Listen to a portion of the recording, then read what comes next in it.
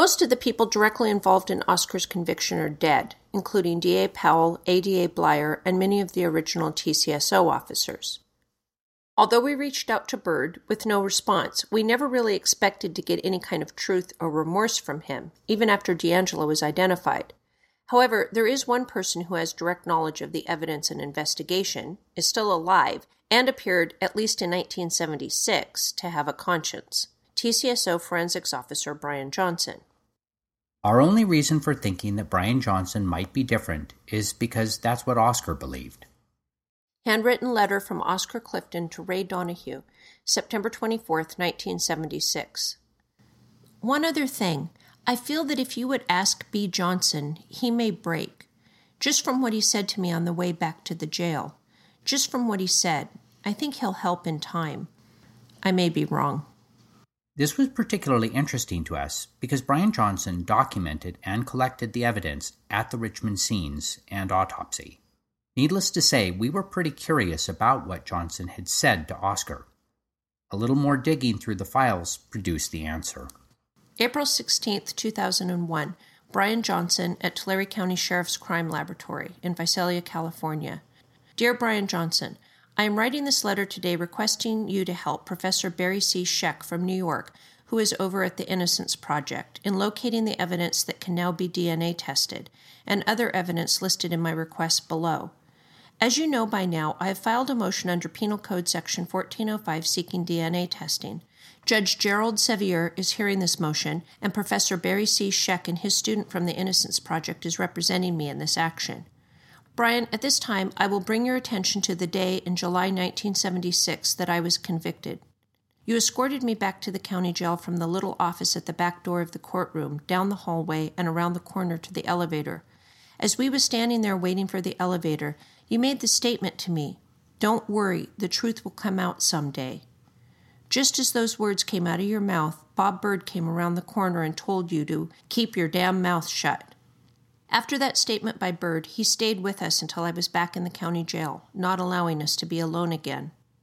Brian, those words that you said, "Don't worry, the truth will come out someday," have been in my mind over and over again throughout the years since you made that statement in July of 1976.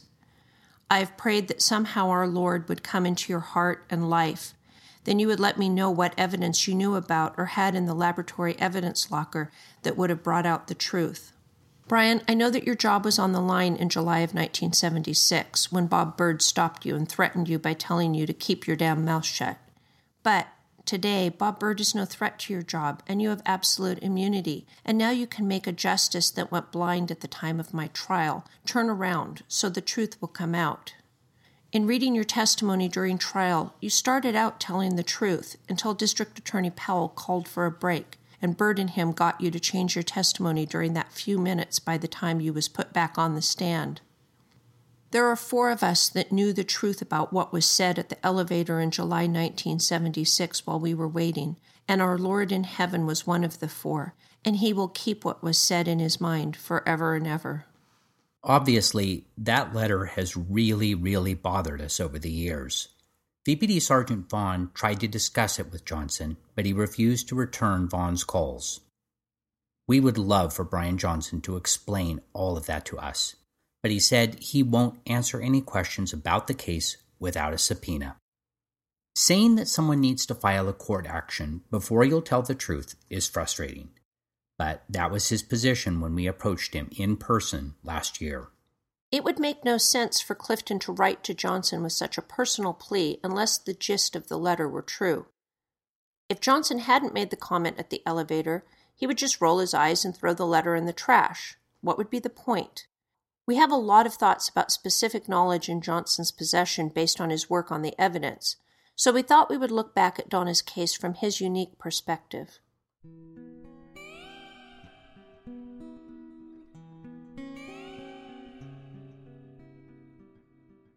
Johnson's first contact with the case came when he was called to the bike scene at 9 p.m. on December 26th.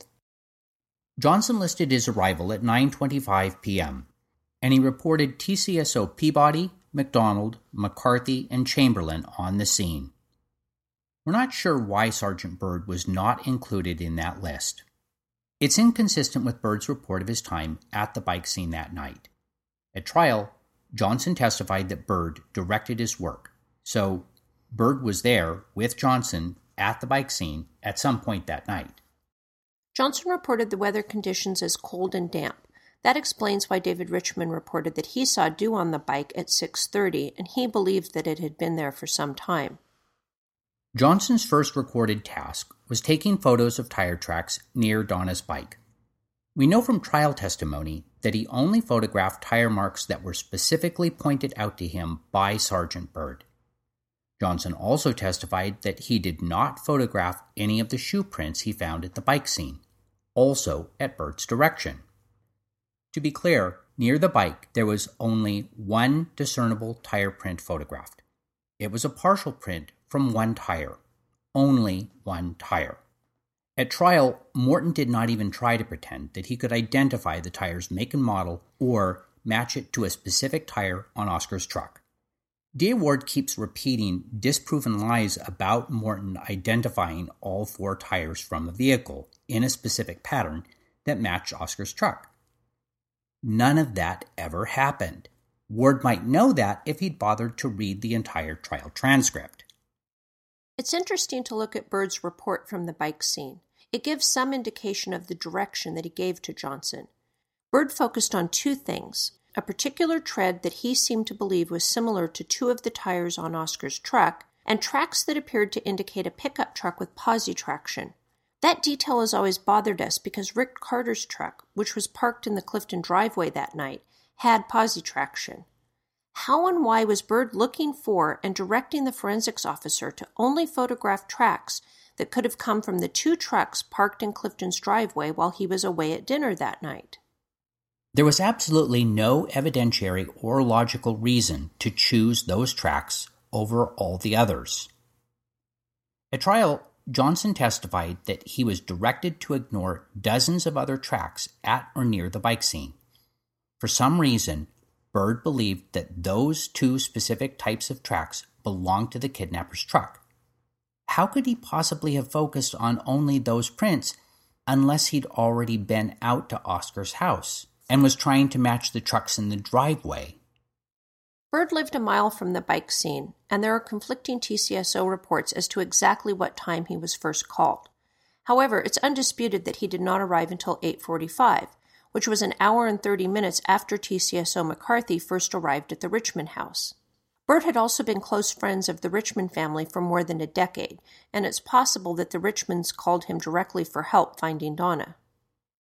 Driving the speed limit, the round trip from Bird's house to Clifton's house and back to the bike scene would have taken 27 minutes. When Bird was first called, was he told that the name A. Clifton was on an invoice book found at the scene? Did Bird's personal bias towards Oscar and upset over his recent return to Tulare County trigger him to assume Oscar was involved and drive out to his house to look around? We'll likely never know the truth, but his focus on the trucks in Oscar's driveway hours before the search warrant and arrest will never stop bothering us.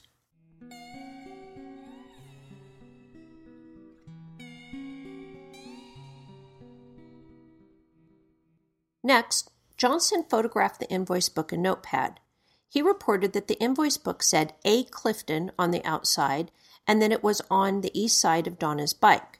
Johnson sealed both items in an evidence bag at 10 p.m. and turned that over to TCSO Hart.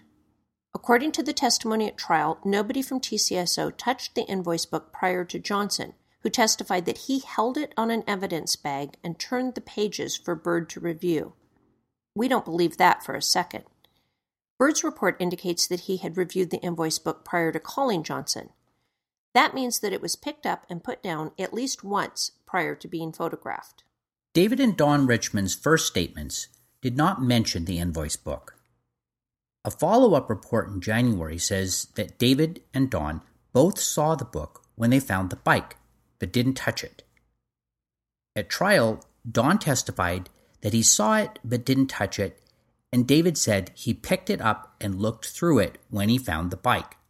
None of David's fingerprints were found on or in the invoice book, so that story doesn't make a lot of sense. We honestly have no idea if the Richmond saw or touched the invoice book that night, but the location of the invoice book and notepad right next to Donna's bike in Johnson's photograph is unreliable at best. At 10:20 p.m., Johnson reported that he took additional photos at the bike scene using number stands. Evidence stands number 1 through 8, tire track photos. No measurements were taken according to Johnson's testimony at trial on June 25, 1976. There's no mention of any bicycle tire tracks in Johnson's report, and none of the scene photos provided to the defense showed bike tracks. At trial, Johnson testified that he saw one short bike track and was able to go back to the lab and obtain a photo of it when pressed by Donahue. We're not sure why that photo was withheld from the defense. We've never seen it. Presumably, it had other tire or foot tracks that Bird did not want the defense to see. That would be consistent with the cropping of a single tire track photo shown at trial. The full image clearly shows an unidentified footprint with a wavy sole pattern right next to the tire track. This didn't match the black shoes Oscar was wearing, or the partial heel print photo from Neil Ranch. From Johnson's trial testimony, it matches the description of a print that Johnson said Bird told him not to photograph, and Johnson did not include it in his report. To be clear, the exhibit of the photo presented to the jury had the footprint cropped out. Why?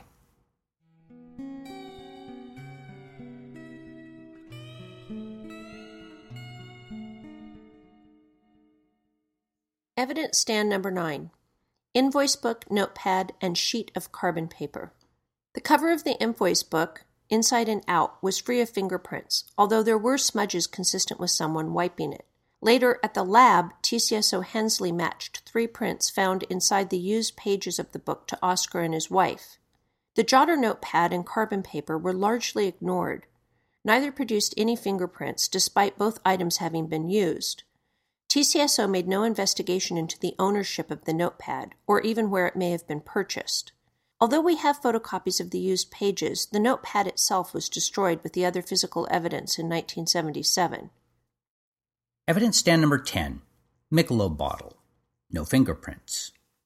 Evidence stand number 11, orange party pack bottle, no fingerprints.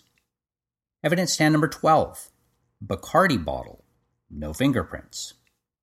Evidence stand number 13, Schlitz malt liquor bottle and Coors can, no fingerprints. Evidence stand number 14, 2 Pepsi cans, no fingerprints. Johnson testified regarding the lack of prints on all of these items at trial on June 25, 1976.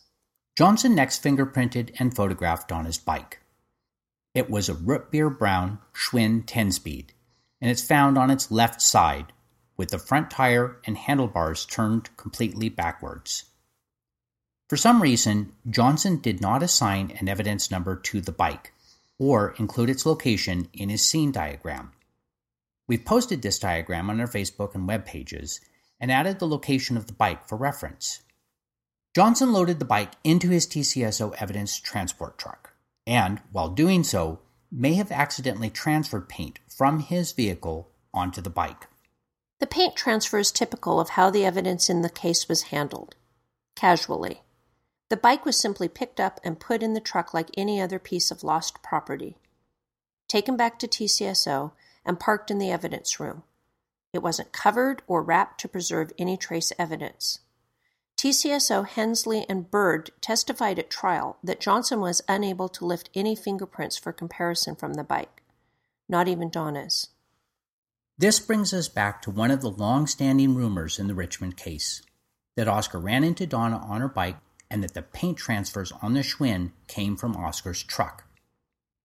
On March 15, 1976, Johnson received a verbal request from Chuck Morton at the lab in Oakland to remove paint samples from Oscar's truck. At 9:30 a.m. on March 16th, Johnson returned to Jackson's Towing, where Oscar's truck was being held in the impound lot, and he removed paint samples from 14 different locations on Oscar's truck. He completed the work and returned to his lab at 11 a.m. Those samples were sent to Morton via registered mail on March 22nd. On March 28th, Morton tested the paint scrapings from Oscar's truck against his January 27th testing of the white paint transfer on Donna's bike and the paint samples from the TCSO truck. The paint on Donna's bike was similar to the TCSO truck, and Oscar's truck was positively excluded. There was no damage to the bike, Donna's pants, or Donna's legs. That's it. That is the full story. We understand that Bird and other people have continued to say that Oscar ran down Donna, but it didn't happen. Bird has always known the truth, as does everyone else who was in court on June 25, 1976 for Brian Johnson's testimony. Those are the true facts.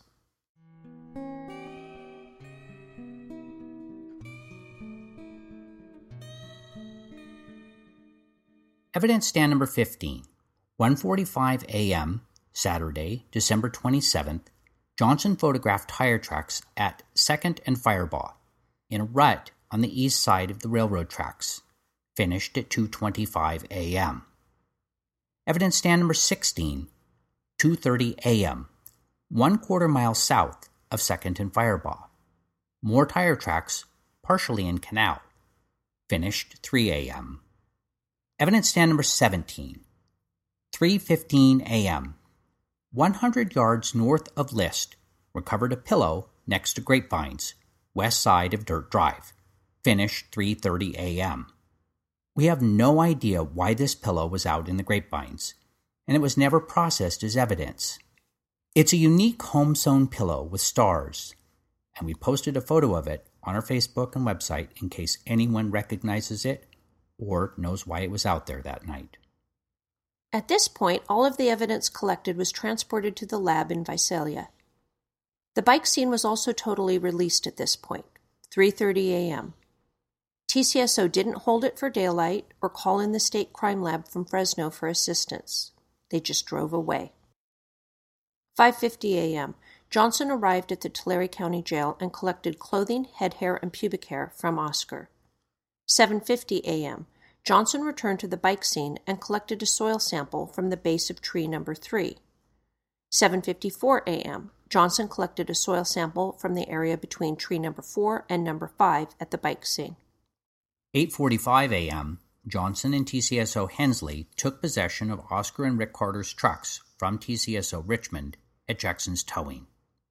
9 a.m., Johnson assisted Hensley taking black and white and color photos of Oscar's truck. They also took inked impressions of the tires and collected floor sweepings from the inside of the truck. We've heard the argument that Beth Brumley would have had no way to distinguish Oscar's truck from any other plain white pickup, and that's why she couldn't pick it out from the 6 white truck photos she was shown at trial. This argument is based on the fact that Brumley only reported seeing the truck from the passenger side, so she couldn't see the black Ford lettering on the tailgate. However, there were 3 very distinctive things around the passenger door area of Oscar's truck. There were 2 medium-sized gray primer spots, the red engine emblem, which Brent Trueblood clearly described from a distance of 164 feet, and a giant black custom side mirror. If you look at the photo we have posted, you can see that the mirror, with its mount, is about the same size as the wing window and could partially obscure the view of the driver. We can believe that Brumley might have forgotten to mention those 3 unique details of Oscar's truck in her statements, but she should have been able to pick it out of a photo lineup. Brian Johnson lifted 3 latent fingerprints from the passenger side of Oscar's truck, 2 inside the wing window, and 1 on the glove box door, and 3 from the outside of the passenger door, below the latch and upper left edge. None of those prints matched Oscar, Rick Carter, or Donna, and they remain unidentified. We have a photocopy of those fingerprints, but the quality is too poor for any kind of comparison. As far as we can tell, those prints were never entered into any database for comparison. We don't know if the fingerprint card was microfilmed or discarded with the other evidence in 1977. Although Hensley and Johnson reported finding and photographing a leaf stuck in the passenger side mirror, that leaf is not visible in any of the truck photos we have. Johnson reported that the mirror was removed and stored with the leaf attached. The leaf was sent to Dr. John Strother, research botanist at Berkeley. Strother concluded that the leaf was likely from the genus Citrus, but he said it was impossible to identify it as orange, let alone a specific variety. This report was suppressed by Powell, and Dr. Strother was not called to testify at the trial. Instead, Powell just repeatedly said that it was an orange leaf. Oscar was not provided a copy of Dr. Strother's report until August 1992.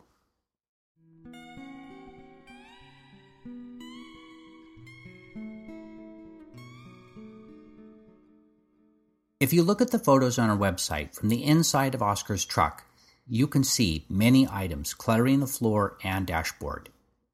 According to Johnson's report and the evidence cards, he did not inventory any of those items and dismissed them as having no evidentiary value. At the time of trial, Oscar had not seen those photos and did not realize that his white painter's pants were still sitting on the passenger floor when the truck was impounded. We would love to ask Brian Johnson why he didn't give those pants an evidence number and properly tag and enter them in on an evidence card. Also, why didn't he come forward during the trial and explain to D.A. Powell that he had the painter's pants in his custody? This is how Oscar's testimony at trial ended. Powell: Mr. Clifton, those white painter's pants that you can take off and then throw away, are those the ones that you were wearing the day you killed Donna Jo Richmond? Clifton: Sir, I stated I did not do what you've claimed. I had nothing to do with it. Powell: No further questions. Donahue: That's all, Mr. Clifton. The court: You may step down. Regardless of whether or not the pants were sitting in evidence and Powell knew it, Donahue should have objected to that entire statement posed as a question. There was no evidence that Oscar or anyone else wore those pants on the 26th, and Powell had no foundation for that question on cross. By failing to object, Donahue did not preserve that issue to be raised on appeal. By the time that Oscar discovered that Powell had the pants the entire time, it was too late. Although it was a completely intentional lie, Powell was able to make the jury believe that Oscar's clothes were clean because he had disposed of the white painter's pants.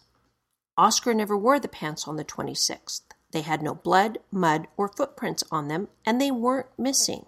However, Oscar was barred from arguing that prosecutorial misconduct on appeal due to Donahue's complete and utter failure to do his job. Some of the blame here should also fall on Brian Johnson. He should have inventoried all of the items in the truck and processed the pants for potential evidence. That oversight contributed to Donahue and Oscar's confusion and the assumption that the pants were missing from the truck when it was seized by TCSO. 11:30 a.m. on Saturday the 27th, Johnson completed processing Oscar's truck at Jackson's Towing. Rick Carter's truck was photographed from the outside, but no further processing or inventory was done. 11:40 a.m., Johnson arrived at the scene of Donna's underpants and sanitary pad with belt on Road 176. He photographed the items in black and white and color on the east side of the road, on the west bank of the ditch. We've posted 2 of these photos. Johnson tagged and sealed the items in evidence bags. He and Hensley photographed tire tracks on the west and east side of the road. That last detail is interesting because no tire photos from the east side of 176 were provided to the defense or entered into evidence at trial. In fact, TCSO officers testified that they didn't locate any tire tracks on the east side, near the actual side of the underwear. Obviously, these tire track photos did not match Oscar's truck, pointed to a different suspect vehicle, and since they were exculpatory, were suppressed. At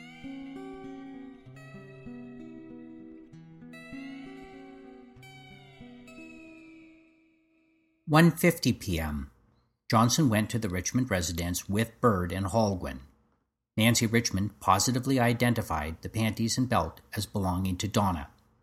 Bird also had Donna's shoe in his possession at the Richmond house. Johnson's report stated that the shoe was also positively identified by Nancy Richmond.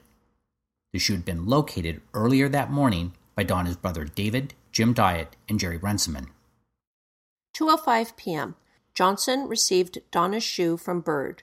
His testimony at trial was that no fingerprints were found on the shoe, not even Donna's.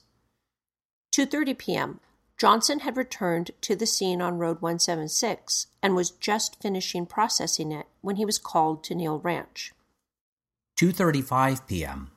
Johnson arrived at Neal Ranch to process the scene where Donna had been found. He took scene photos including footprint and tire tracks as directed by Bird. He collected soil, blood, leaves, pieces of victims' clothing, and took measurements. Johnson personally located what he described as a multicolored ski cap with possible hairs adhering. He photographed it in its Grove location and collected it into evidence. Johnson completed processing the scene, and TCSO cleared Neal Ranch at 5:30 p.m. By this point, 2 unidentified men from the local funeral home had come to the Grove and removed Donna's body from the scene. They first went to the Exeter Hospital for x-rays and then went to the funeral home. DNA testing was still 10 years away, and nobody was thinking about gloves, masks, or evidence suits. TCSO did not secure the scene until the state crime lab team could come and take plaster casts of the tire and boot heel prints. They spent a total of 3 hours at Neal Ranch, and the next day workers were back in the Grove. 5:45 p.m., Johnson photographed Donna's body at the funeral home. He collected all of her clothing and jewelry, a head hair sample, hair strands from her right thigh, leaves from her right leg, and fingernail scrapings. Each item was tagged and logged into evidence. Additionally, Johnson took the following items into evidence as handed to him by Dr. Miller during the autopsy. 6:45 p.m., saline solution. 6:50 p.m., pubic hair and dirt from skin. 7:10 p.m., gastric contents. 7:15 p.m., blood sample. Johnson took additional photographs during the autopsy.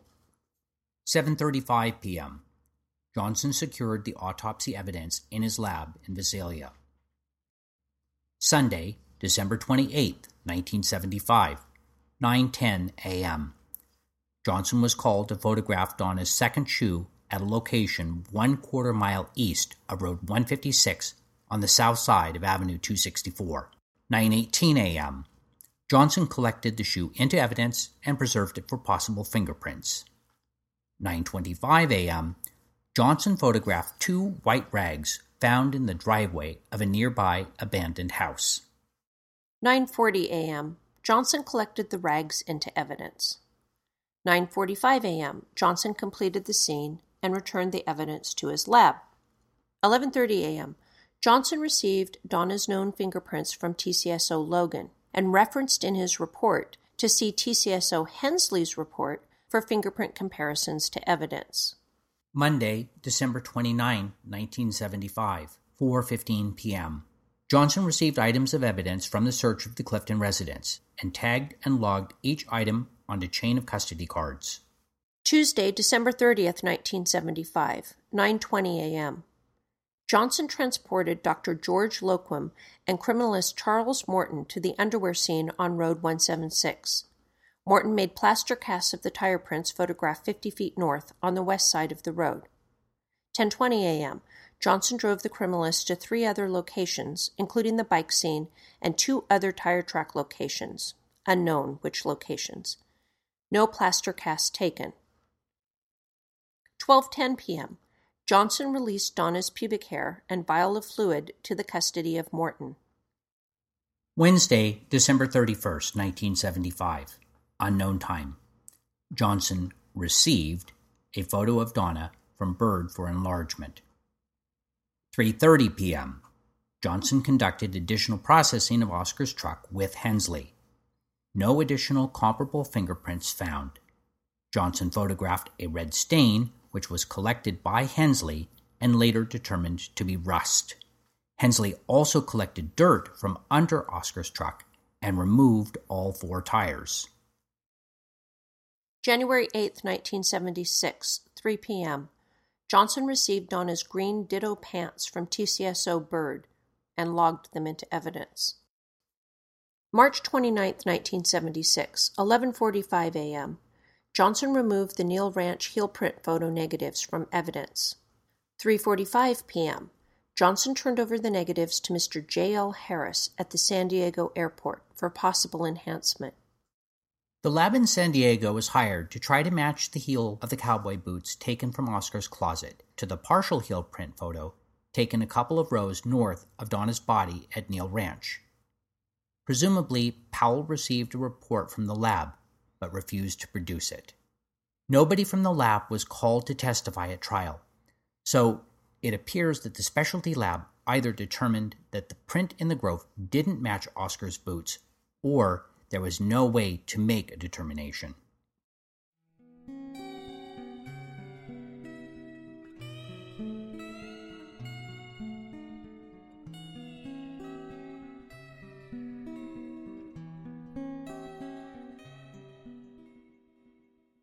April 8, 1977, unknown time.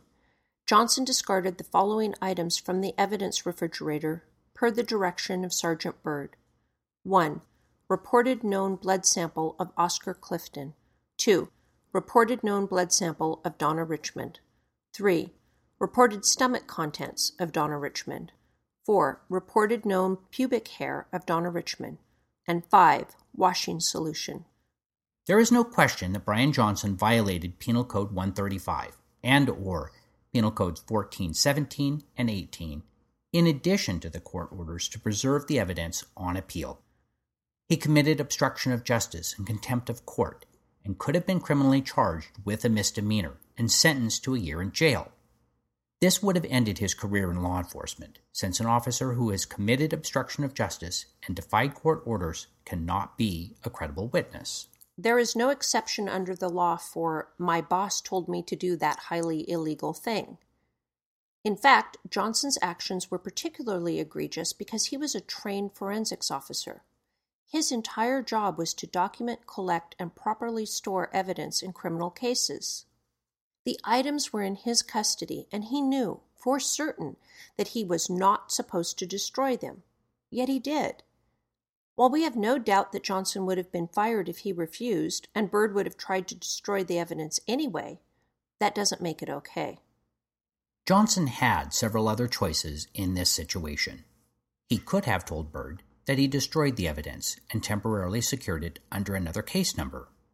He could have filed a written objection to Byrd's order with Sheriff Wiley, D.A. Powell, Judge Bradley, his employee representative, the Tulare County Board of Supervisors, the State Attorney General, and the Governor. Or he could have contacted Oscar's attorneys and told them the evidence needed to be secured outside TCSO custody. This is what we know about Johnson's work on the case and his contact with the scenes and evidence. However, this is limited to what Byrd allowed him to document in reports and give to the defense. This excludes possible information that Johnson saw or heard firsthand on the scenes, or was told second or third hand from other TCSO officers. Given that we know that Johnson was willing to destroy critical evidence, it's impossible to trust that he included the entire truth in his reports and testimony. As we've said, Johnson told us he would not answer any questions without a subpoena. But these would be the first questions we would ask him. Was Bob Byrd at the bike scene when you arrived? If yes, why was he missing from the officers on scene in your report? When you arrived at the bike scene, was Clifton's invoice book in the exact position shown in the evidence photos? Do you have direct or indirect knowledge that the invoice book was picked up or moved prior to the taking of your photographs? Did you see or hear about any items of Donna's clothing found in the vicinity of Donna's bike? If so, which items and who took those items from the scene? Did you see Exeter PD Sergeant Joseph D'Angelo at any time on December 26th through the 28th, 1975? If so, when and where?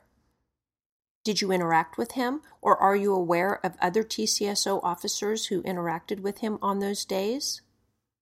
Was there anything specific about the tire tracks and shoe prints that Byrd ordered you to ignore, not mark with evidence stands and photograph? Did you recognize them, or have any idea why they were excluded? Why didn't you inventory the items inside Clifton's truck and log them into evidence? Specifically, why didn't you document the white painter's pants on the passenger side floor of the truck? why didn't the pants receive an evidence tag, and why isn't there a chain of custody record for those pants? Why didn't you inform the court during the trial that you had the painter's pants in your custody? Did you inform Sergeant Byrd or D.A. Powell that you had the pants? Do you know what happened to the card of unidentified latent fingerprints you recovered from the passenger side of Clifton's truck? Do you believe it was destroyed in 1977? Is it possible that it was saved to microfilm? Do you know if the fingerprints were ever entered into any fingerprint storage system? Do you have any direct or indirect knowledge that either of Donna's shoes were placed on Avenue 264 by any member of law enforcement, including Exeter PD, TCSO, or any other agency? Do you have any direct or indirect knowledge that Donna's undergarments were placed on Road 176 by any member of law enforcement, including Exeter PD, TCSO, or any other agency?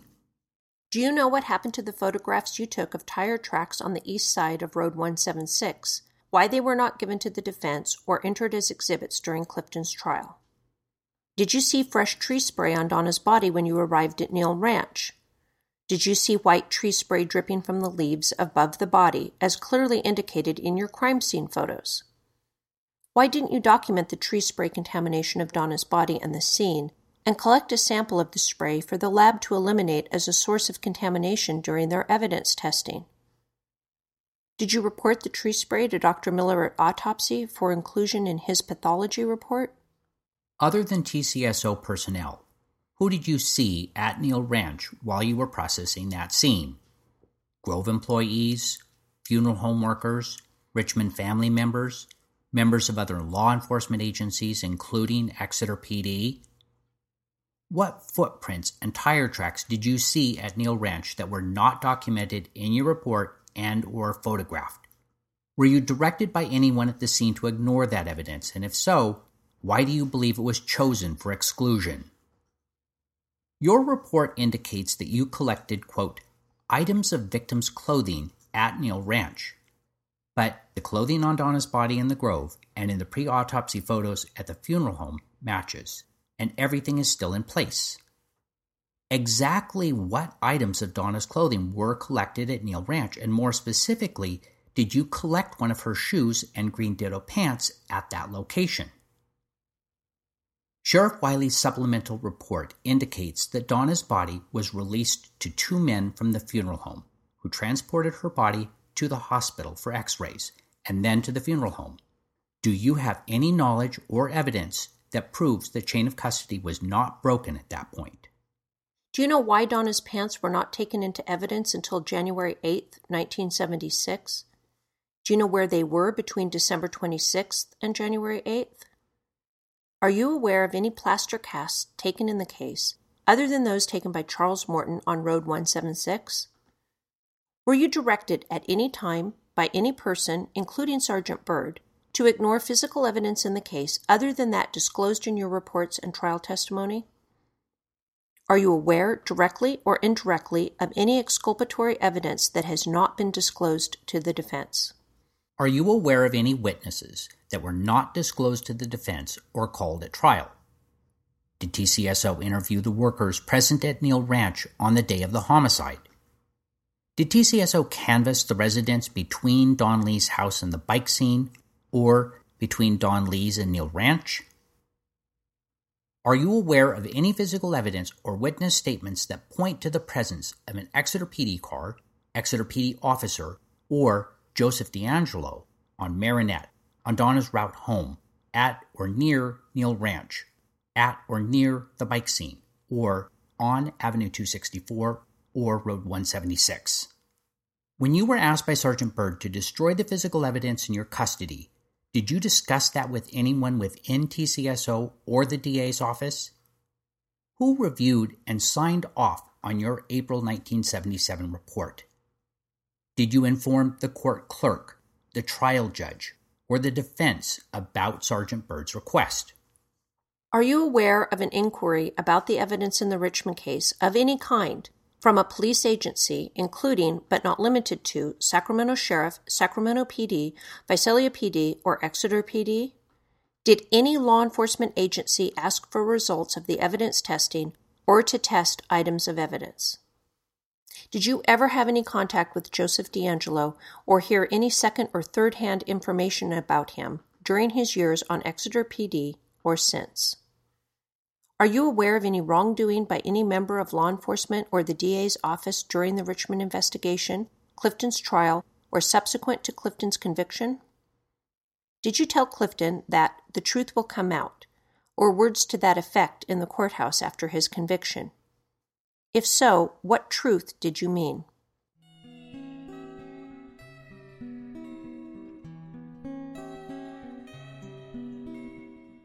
We believe that Johnson did make that remark to Oscar, and we're incredibly sad that Oscar's faith in Johnson was misplaced. The Clifton family's suffering has been grossly compounded by TCSO's false accusations against Oscar in the Armour case, and the outright lies about the DNA testing and evidence contained in Ward's January report. Cruelty is the point with Ward and Alavezos, and they intend to make Clifton's children, grandchildren, and widow sorry that they ever pushed to see DeAngelo investigated. We're long past being surprised by anything or anyone in this case, but we did have a shred of hope that Brian Johnson would care more about seeing DeAngelo held accountable for the murders in Exeter than covering for past bad acts. Although Johnson no longer faces any criminal penalties for the evidence destruction, Tulare County could seek retribution by taking action against his pension. Obviously, he could ask the AG or Governor for immunity or whistleblower protection, but that would hardly make up for the anger and outrage he would face from TCSO and the DA.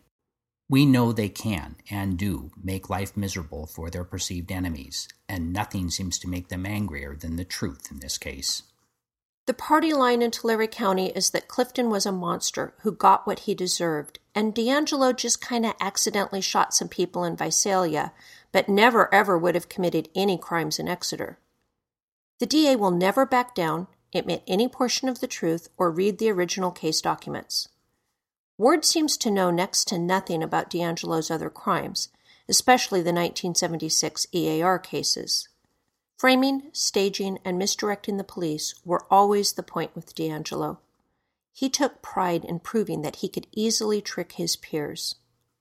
Tulare County is working overtime to prove that he was right.